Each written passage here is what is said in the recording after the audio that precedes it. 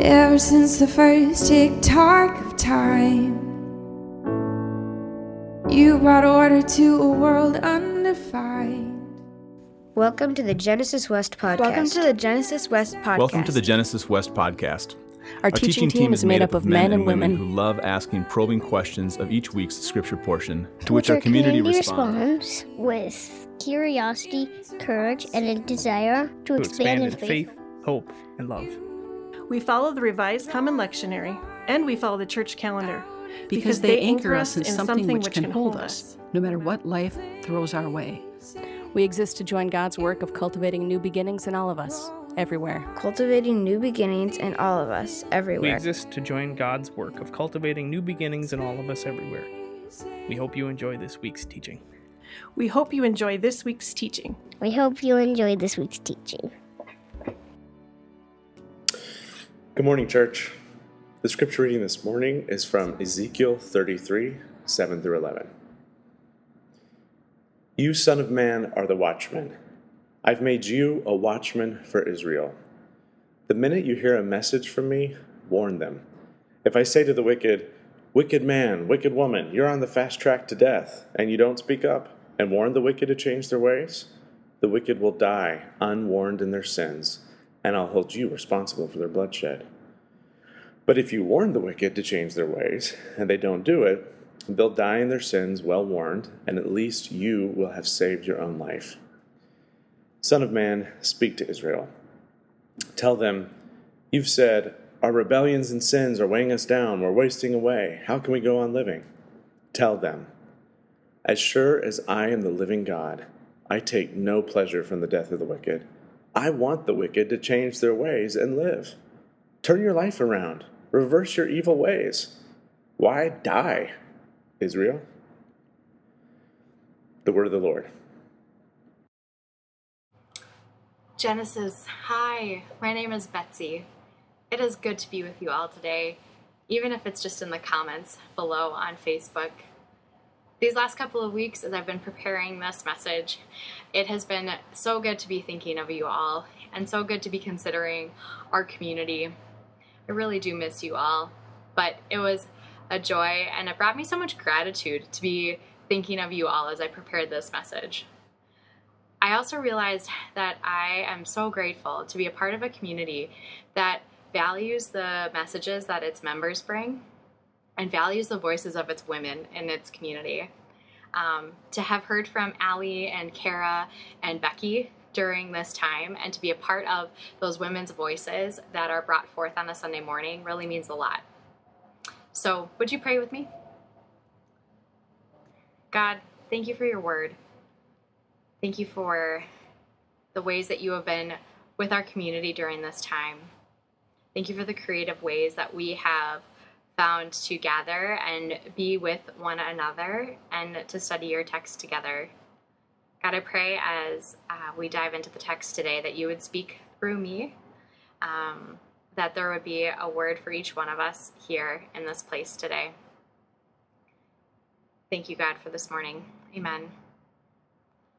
All right, so out of all the passages in the lectionary that I could have chosen, I chose Ezekiel. Ezekiel the prophet. Now, prophets and prophecy can be complex to dive into for a 20-minute message. And I also recognize that it's really easy to just hop into a passage and glean some sort of meaning for it for us today without really understanding the context of who is speaking and where we are in the text. So let's take some time today to look at who Ezekiel was and where we are in Ezekiel chapter 33. Ezekiel's name means God strengthens, and in the Hebrew scriptures, that was really important because names brought a lot of significance as to who they were and what they did. Ezekiel was one of the major prophets, along with Isaiah and Jeremiah. He was born to the priestly class, but stepped into his role as a prophet around the age of 30. We find out in Ezekiel chapter 3 that God tells him he will be a watchman over Israel. Now, we'll hear that kind of repeated throughout the text, but what that meant was that he was no longer called to be a priest as the class that he was born into. He was called to be a prophet. And the role of that watchman over Israel is to stand at the edge of the city and be on watch for any sort of incoming danger and bring that message to the people. Ezekiel is one of the weirdest prophets. God called him to do some interesting things, like he ate a scroll, he drew a diagram of the city of Jerusalem under siege on a clay tablet, and then laid on his left side before it for 390 days.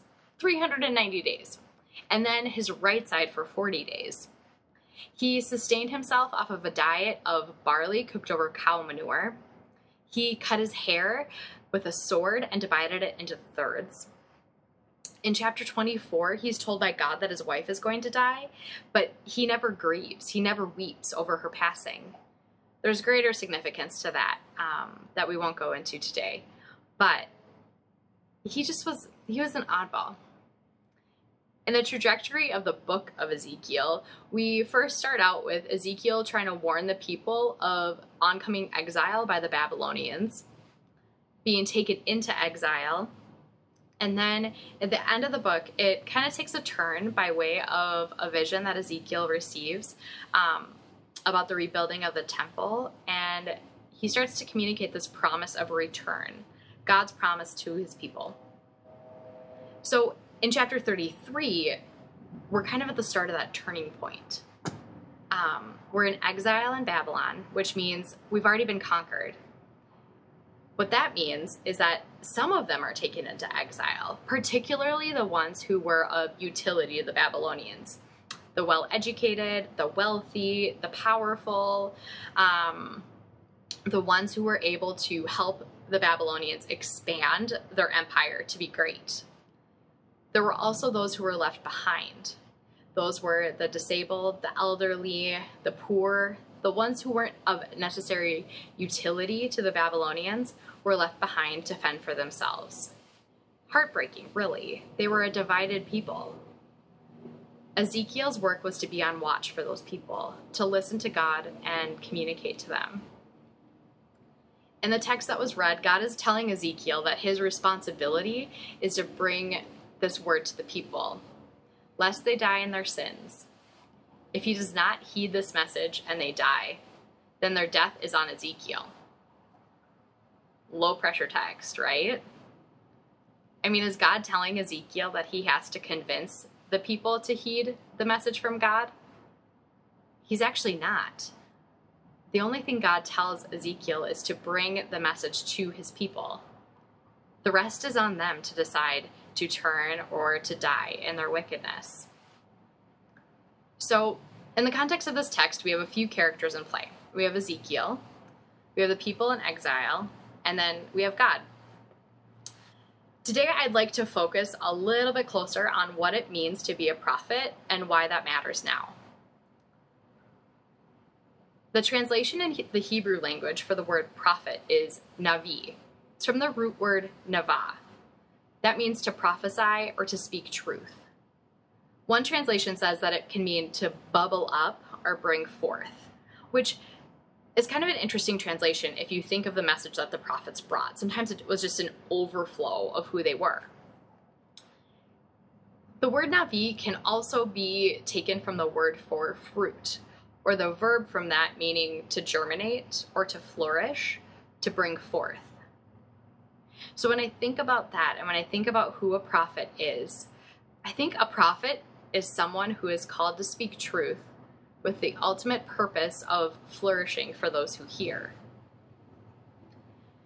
I think it's also important to be aware of that the prophets spoke messages of truth in crucial times for their community. They were speaking during times of great transition, of deep pain or desperation. So when we're engaging with the message of the prophets, we're engaging with the pain of their world at that time. I think that's really important for us to understand in the context of today. That when we engage with a prophet, we're engaging with their pain. In the Old Testament, prophets are often bubbling over with these words of warning or concern of oncoming danger, impending exile, warnings from God to turn and become who God created them to be. It was not usually a message of prosperity and wealth and great blessing. In the New Testament, a prophet is often seen speaking against powers of the empire. And by empire, I mean Rome.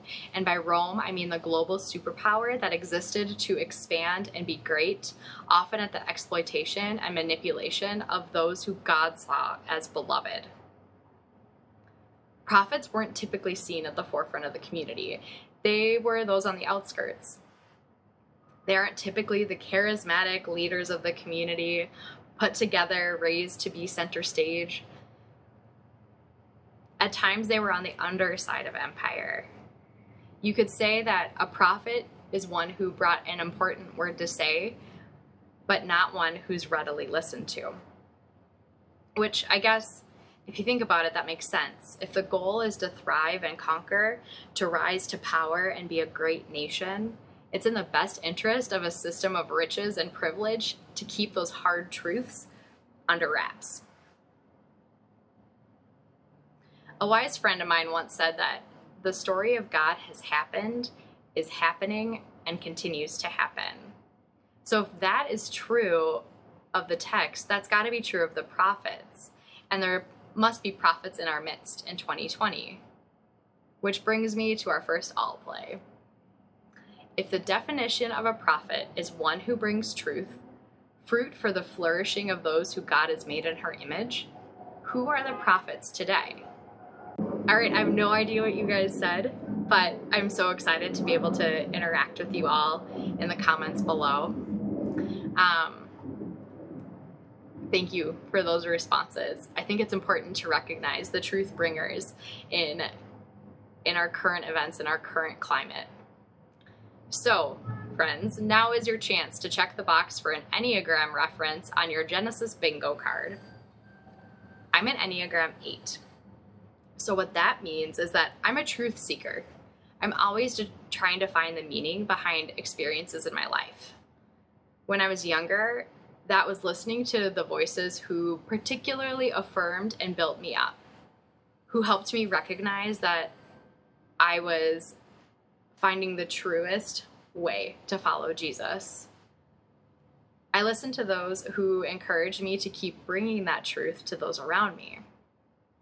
But then I started hearing from voices who didn't look like me, who didn't live like me, who didn't think like me, but they taught me what it looks like to live their life loving their neighbor. So, back-to-back all plays. What does it feel like to hear the words of a prophet? Thank you, my friends, for engaging with that. Based off of this text, I think it depends on where you are in the story. If you're on the upside of power, to hear a word from a prophet may make you uncomfortable. The word may ask you to give something of yourself. It may challenge you to reorient your position of power in order to lift up another. A word of a prophet might require that you expand your view of God and who God is for. Brian stated it really well last week, that it might mean that the lines of your box that you have drawn for who God is might get a little blurry. That's not always easy to accept. It's going to cost you something. Your time, your pride, your finances, your possessions. Now, if you're on the underside of power or one who has been exploited or manipulated, you may hear the words of the prophets as a word of promise that one day the God who created you in his image will deliver your people. And maybe there's hope woven into the words of the prophets that your plight and your hunger and your pain might be heard and redeemed. When I started listening to the words of truth from who I would honestly call prophets in my midst, I felt really disoriented. I felt really uncomfortable. I felt disturbed. I felt vulnerable. And to me, that's a big deal. The discomfort I felt with their words also made me curious. And that curiosity and the kindness of those I interacted with have helped me to grow. It's helped me expand how I see God how I see others as image bearers of an all-loving God. And I realized that I wasn't the only one to bring the truth to others, but often I was the one who had something to learn. Wherever you land in the story, whoever you are, the reality is that a word from a prophet is a word that will bring forth seeds of fruit. And I'd also like to say that those words aren't just for us individually, they're for the collective. They're for a group of people. Ezekiel didn't just bring a message to one person in exile. He brought a message to those in exile. At the time of Ezekiel, at the time of Jesus, and now, there were many prophets, many voices staking claim on words of truth. And I found in studying this text, it can be tricky to discern who to listen to. So let's unpack that a little bit as well. The New Testament gives a really beautiful illustration of the fruits of the Spirit that we've all learned in Sunday school. Sing along with the song. That the fruits of the Spirit are love, joy, peace, patience, kindness, goodness, faithfulness, gentleness, and self-control. If a prophet is one who speaks fruit for the flourishing of God's creation, I think when you hear a word from a prophet, you're going to hear of the fruits of the Spirit. God is a loving God who created us to flourish with and for one another. If we take it back to the book of Genesis, God creates a garden that he gives to his people to tend to the land that she created. I can imagine that a word of truth will carry with it the hope for God's beloved creation, for flourishing over conquest, for together over isolation, wholeness, shalom for us all. So then, what do we do when we hear a word from a prophet? Are we willing to respond when a word of flourishing for all of us challenges our comfort, position, status, or how we have always seen things to be? We see this in the life of Jesus, who contested with the status quo with the intent of humanizing those marginalized by empire. His aim here on earth was to recognize the relentless love for the image of God in each one of us. And in order to recognize that, made those in power uncomfortable. The actions of Jesus were a shift in power for the sake of us all. I wonder what it would look like to be a community that believes and responds to the words of the prophets for the sake of the image of God in one another. A community that thrives in seeing life come forth from ourselves and from one another. I think it challenges us to take a look at who and what we're listening to, and if it's drawing us closer to the expansive, loving presence of God. I think it challenges us to sit in the tension of what my friend John calls conflicted allegiance, that a primary allegiance to our Creator may at times bring us discomfort of living in a way that stretches us to listen to those that we might not be ready to listen to. It may dismantle systems of power that we have benefited from, and will amplify the voices that are not our own. Can we hear those words? Can we let them change us?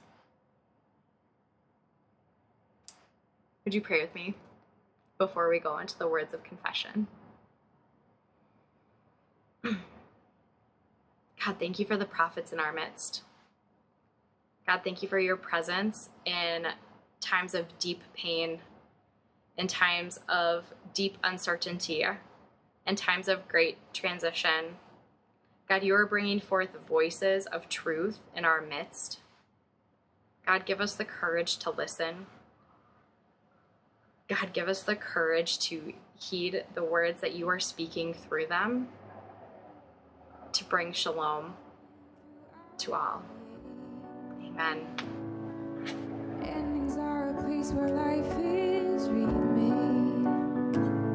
Thank you for listening to the Genesis West podcast. If you find yourself nearby on Sunday, we'd love for you to join us for worship. We meet at Elam Church Center in Robbinsdale, Minnesota. If you have any questions or would like to connect with us, please visit us at www.genesiscov.org. jar.